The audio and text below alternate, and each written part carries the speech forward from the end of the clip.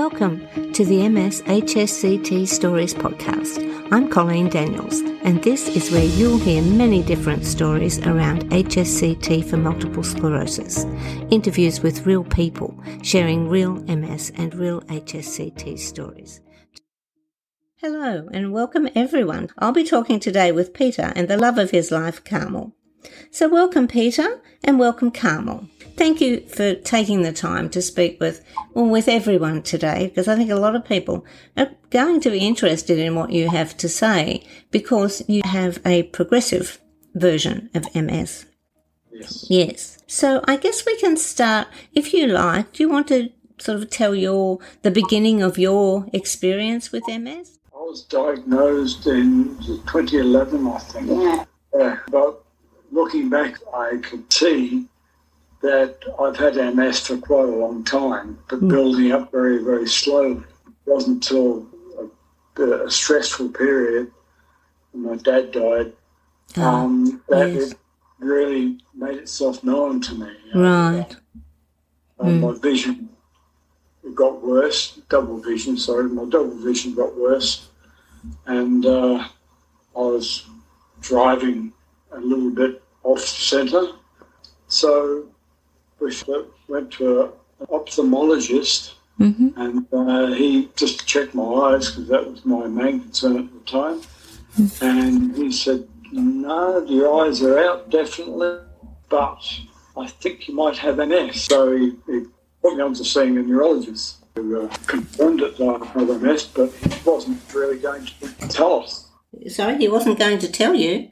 Oh, that's interesting. I think they were saying at the time that they really couldn't be sure for about a year because he didn't have the typical relapses. He probably had the primary progressive. So right. The neurologist suspected it. It was the one in Brisbane. Yeah. So but they weren't. I think at that point in time, back in 2011, they were saying they wouldn't really label it for sure until there's some time lapse just to see whether there are any relapses. His MRI was inconclusive really, and so they wanted to wait. Okay, so no lesions? They didn't see lesions on the MRI? We've learned that, as you probably know, with MRIs, that they can be interpreted in so many different ways. That's true. And on the report it said, it could be just age-related changes. So he'd have a lot of lesions, which in hindsight that was from the MS, but they couldn't be sure at that point. Right, okay. That just shows, I guess, the way they can detect or determine what is actually happening has changed a lot over the years. Well, Pete did have the lumbar puncture and the bands, I forgot the name. Oh, yes, yeah. They did show up, but they still wanted to do a ring of other tests to rule out a lot of other. Yeah, a case of ruling out other things. Yes. Yeah. Well, there are many other autoimmune diseases, I suppose, that it could have been. Exactly. Yeah. And I guess people do still go through that. Well, some do. Some seem to take months to diagnose and years, and others seem to get a diagnosis fairly quickly. So it is hard. Yeah. So when you were diagnosed, and we're talking 2011, they suspected... The neurologist at Pete saw up on the Sunshine Coast said it was likely primary progressive because of his pattern of symptoms. No definite relapses. So they said likely, but at that point in time there was no treatment offered for primary progressive. So they still weren't definite, but they said likely primary progressive. And so then they were reluctant, of course, to prescribe any sort of treatment. I was saying there wasn't anything they could take. No. Initially they thought there probably wouldn't be anything that would help, which was probably correct. Yeah. Neurologist from Brisbane down the track did say to Pete, look, we can try the Capaxone. Which did about 6 months. 6 months of every second day. Had the injections of I self-administered, giving myself a shot, which wasn't too bad, but yeah. You didn't feel any benefit? No, Pete was going downhill pretty fast at that point, and it really seemed to be making any difference. And the doctor was saying, well, you might not see any change for a year anyway with this drug. It's heartening. Yeah. Yeah. It's hard when you've got to go through it and inject yourself every second day, not knowing if it's doing any good. There's hoping. Hope. Okay. So that's 2011, say 2012-ish. I guess I'm just wondering, what did you do? Really, I couldn't work. No. Oh, right. Yep. I'd already pulled myself out of work because my job at the time was driving around servicing. Mm. And so driving was an issue at the time. Yes. But I managed to do a special driving course.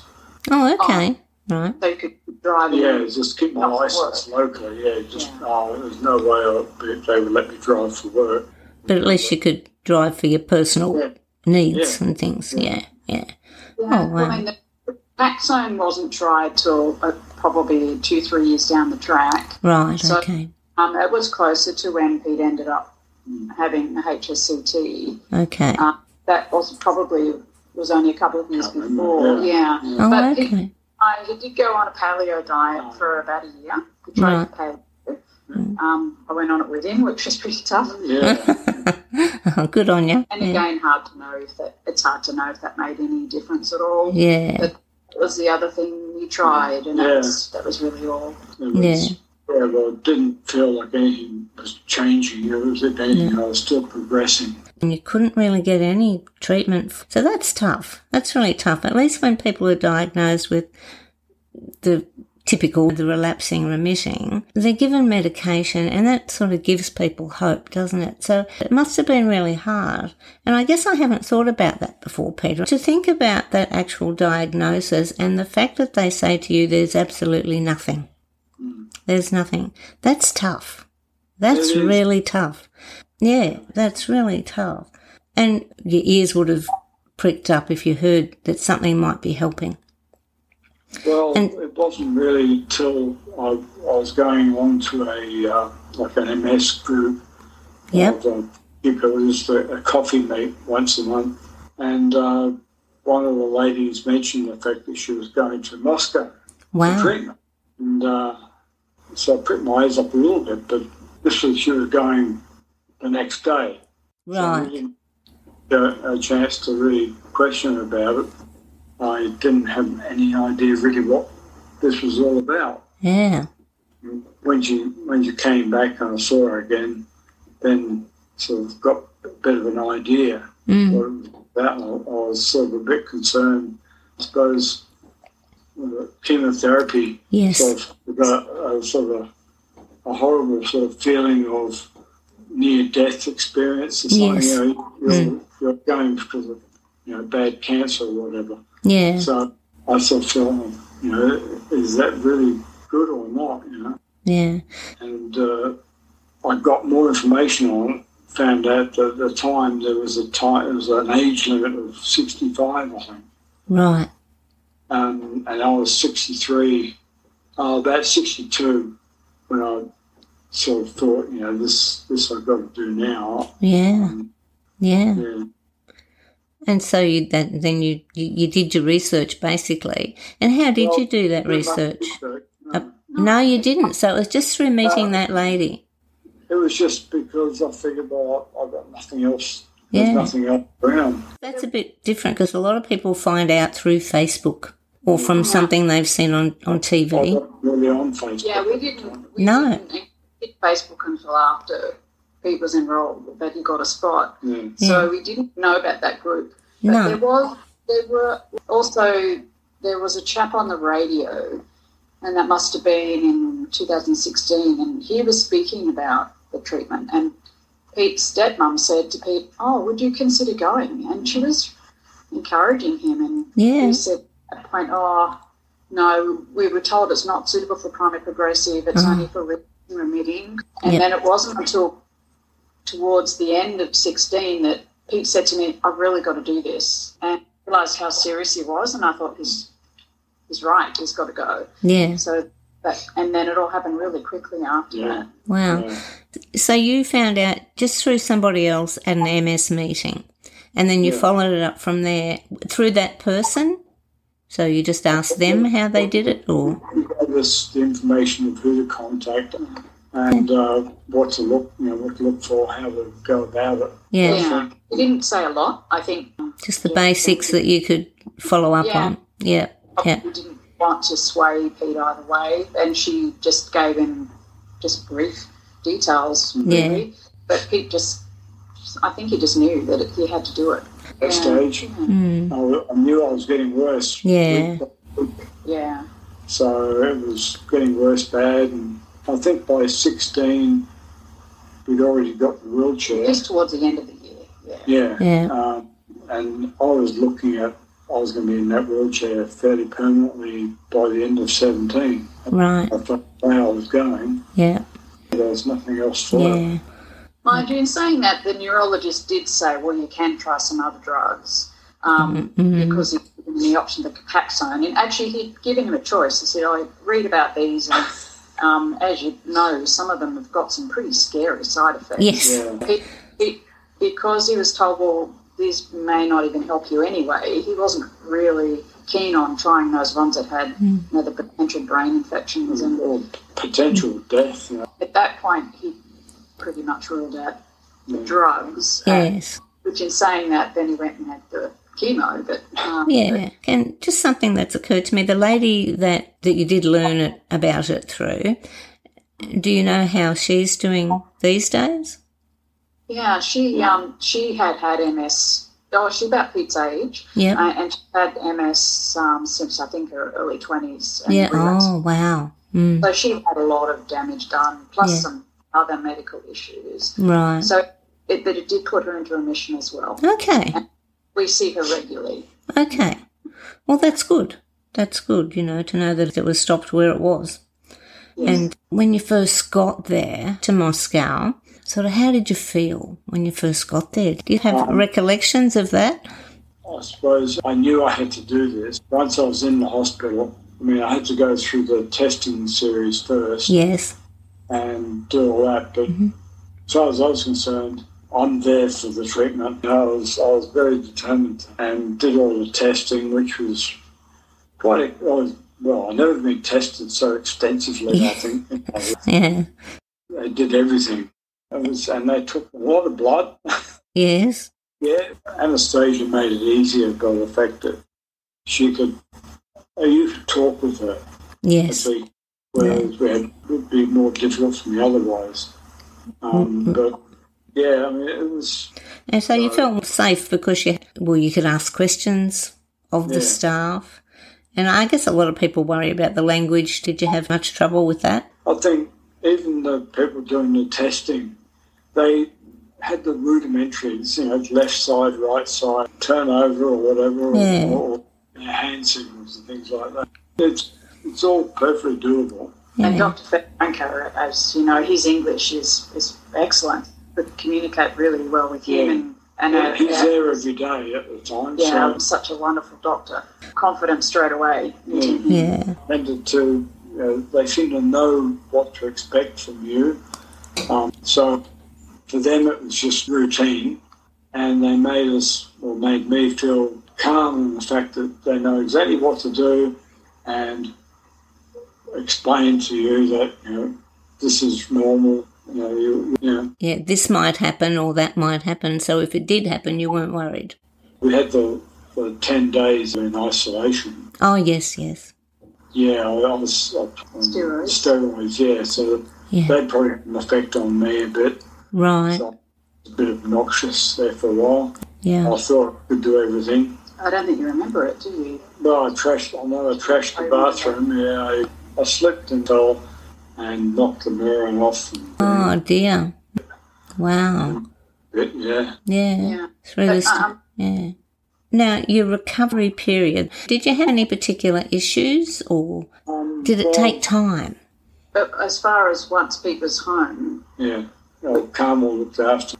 He really was quite unwell by the end of the treatment, as in very weak, and certainly had gone backwards as far as mobility went. Right. Pete did have a rough time initially. He and the haematologist that we touched base with in Australia that Pete went back to was keen to put Pete on an antibiotic for antibiotic cover. Okay. Dr. Fedorenko hadn't done, and he did have a reaction to that. So it's like he had a relapse. Yeah. Oh, wow. Some people that can happen to. Yeah. But as soon as he stopped the antibiotics, then he recovered. I mean, it was Bactrim, and I had one dose that night, and morning I was back to square one. Yeah, symptoms had come back, but short-lived. I didn't take any more after that, and by the next day I was good. Oh, wow. That's incredible. So that was a good thing too. Yeah, he was always contactable. Yeah, he said, let me know if there's anything happened, or just give me all your results, your blood tests. This is Dr. Fedorenko in Russia? Yes. Yes. Yeah, so him, and he gave us guidance. Right. The local GP here that I see, he was very good when it comes to the blood tests and all that. He gave me a special pass or whatever for 6 months, blood tests monthly. Wow. Then he also gave me another one for another 6 months for 3 blood tests for a year, basically. Oh, okay. That's really good. Yeah. It probably took about 3 months for Pete to come back to what he was before we went to Russia. So he just slowly improved. Right. So he was fairly seriously affected by the actual procedure. But his walking was affected quite a bit. It was tough. I knew that from the start. Anyway. So it really did affect you. But then after, about 3 months, you felt you were back to where you started? Yeah, it was. Then you started exercise, like a particular physio or something? Yeah, therapist pre-treatment who had given him some exercises, not specifically because of the HSCT. Yeah. But Pete did some of those himself. Okay. Yeah. When did you feel that you'd reached the point that you wanted to, or have you reached the point that you wanted? I think I have. I mean, I can't imagine myself getting any better than I am. I've sort of stabilised to a point. Yeah. And it's been like that way now for about, 4 years or 5 years maybe. Yeah. I suppose it was probably about the 12-month mark that we were fairly certain that Pete had, that actually was probably a lot earlier than that. There were a lot of Pete's symptoms disappeared. Right. So a lot of his physical symptoms, like his foot drop, his numbness, his weakness, his pain, that all went. Wow. And very occasionally it would be fleeting. There were a couple of symptoms that came back, but they were fleeting. So, it's a good question, but it was, I suppose maybe 6 to 12 months when we were pretty certain he was in remission. I went to your Christmas party. I went to CARMEL's Christmas party, and I found that there's a work party, I found that I could actually stand the music and I had conversations going on around me, and I could even hold a conversation, which I couldn't do beforehand. Wow. That's true. People stopped coming to things like that, wasn't it? Yeah. I wouldn't be able to do that, but I found then I realised that, yes, this is much better than it was. It was a big step forward. Yeah. So what do you think is the biggest change that you've had since HSCT? Walking, I think. Walking. So how far could you walk before, would you say? About 50 metres around that little block here. Okay. It's all flat around here. 18 months after HSCT, I did the Moonlight Walk for MS Queensland. Right. It's 5 kilometres sort of thing. Well, that's amazing, 5 kilometres from 50 metres. And that stage that I was going to do this just to prove to myself that I could do it, I guess. That's pretty amazing, 5 kilometres. Yeah, because the drop disappeared. It made a big difference when you were walking. Right, so it was the foot drop that was really affecting the walk. It affected me because, and my left leg, I couldn't lift my left. Yeah, Pete's issue with his turn in his eye was the first thing we knew as far as the MS went. That was that main symptom after his dad died. And that means he's lost his depth perception. So that makes it a bit harder for him to walk even now because that hasn't improved. I mean, walking on grass is difficult because grass can be up and down, yeah. But the improvement that you've had, it has been the walking and the drop foot. That's disappeared totally now, except when you get maybe no, I don't have any problems with drop foot at the moment. Yeah, the foot drop's gone. Wow. If Pete's tired, he does get a bit wobbly on his feet. Yeah, okay, but it's not actual foot drop. So it's sort of intriguing why that is, isn't it? You know, when one thing improves but something else doesn't. And it's amazing how different parts of the brain can obviously compensate. Yes. I had to basically teach myself to walk again. Yeah. Like to get my left leg to activate and walk every time I wanted to take a step. I still know now that it's like a microsecond behind when I wanted to take a step. I know that it's just that microsecond lower than the right leg. You know, so I know there is a difference. You know, the signal takes longer to get to where it's got to go. It's a mere fraction, but there's just that little delay. Yeah. Okay. So you feel quite stable now, I guess, is the thing, isn't it? Well, the walking is relatively stable, except when I get tired. Yep. Then get a bit wobbly. I get wobbly. Yep. And I think my eyes let me know that I'm a bit wobbly because I've still got fatigue, but maybe not as bad as I did have. So, fatigue is definitely an issue. Yeah, that's probably one thing that hasn't changed much is fatigue. Yeah. There's no rhyme or reason for that. And we can have some quite impressive, I guess is the word, improvement. You know, you've had your walking improve phenomenally. Yeah, but then with my walking, it allows me to get out. I don't go to the shop very much, especially at Christmas time. Stimulation, visual stimulation, and joy. People. So you still have a bit of that issue. But not as bad as it was, where you probably wouldn't have ever. No, you wouldn't go anywhere near the place. No, it was difficult just to go out to a restaurant with two other people. Yeah. Because if there's two conversations going on, it's too much.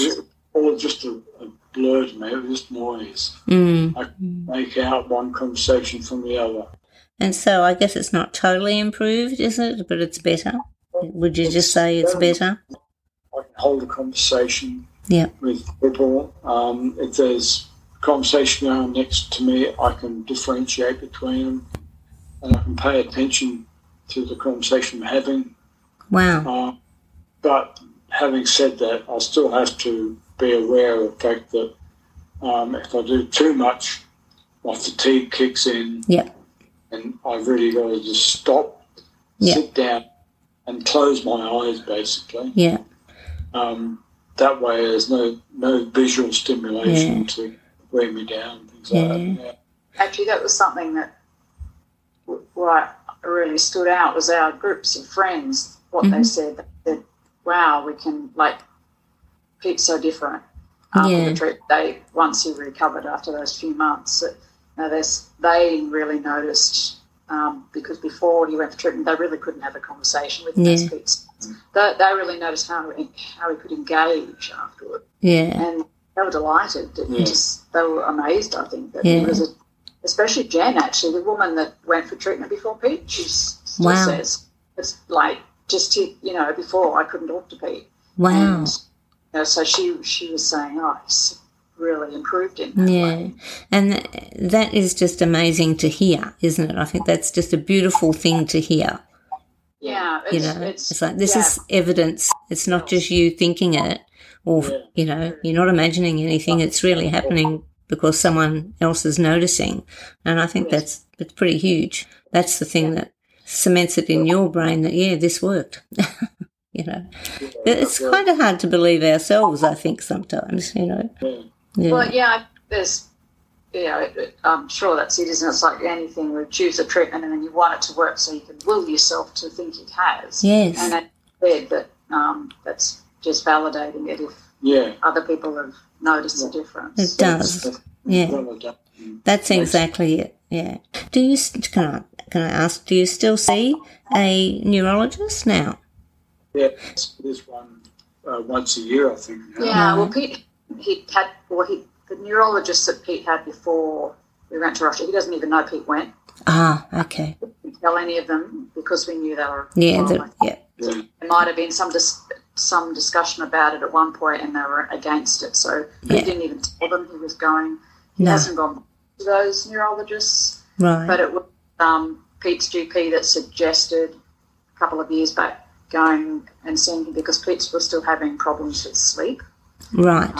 He said, well, why don't you just go along to this neurologist and see if there's anything he can do for you? Yeah. So that's why he's gone back. Yeah. Right.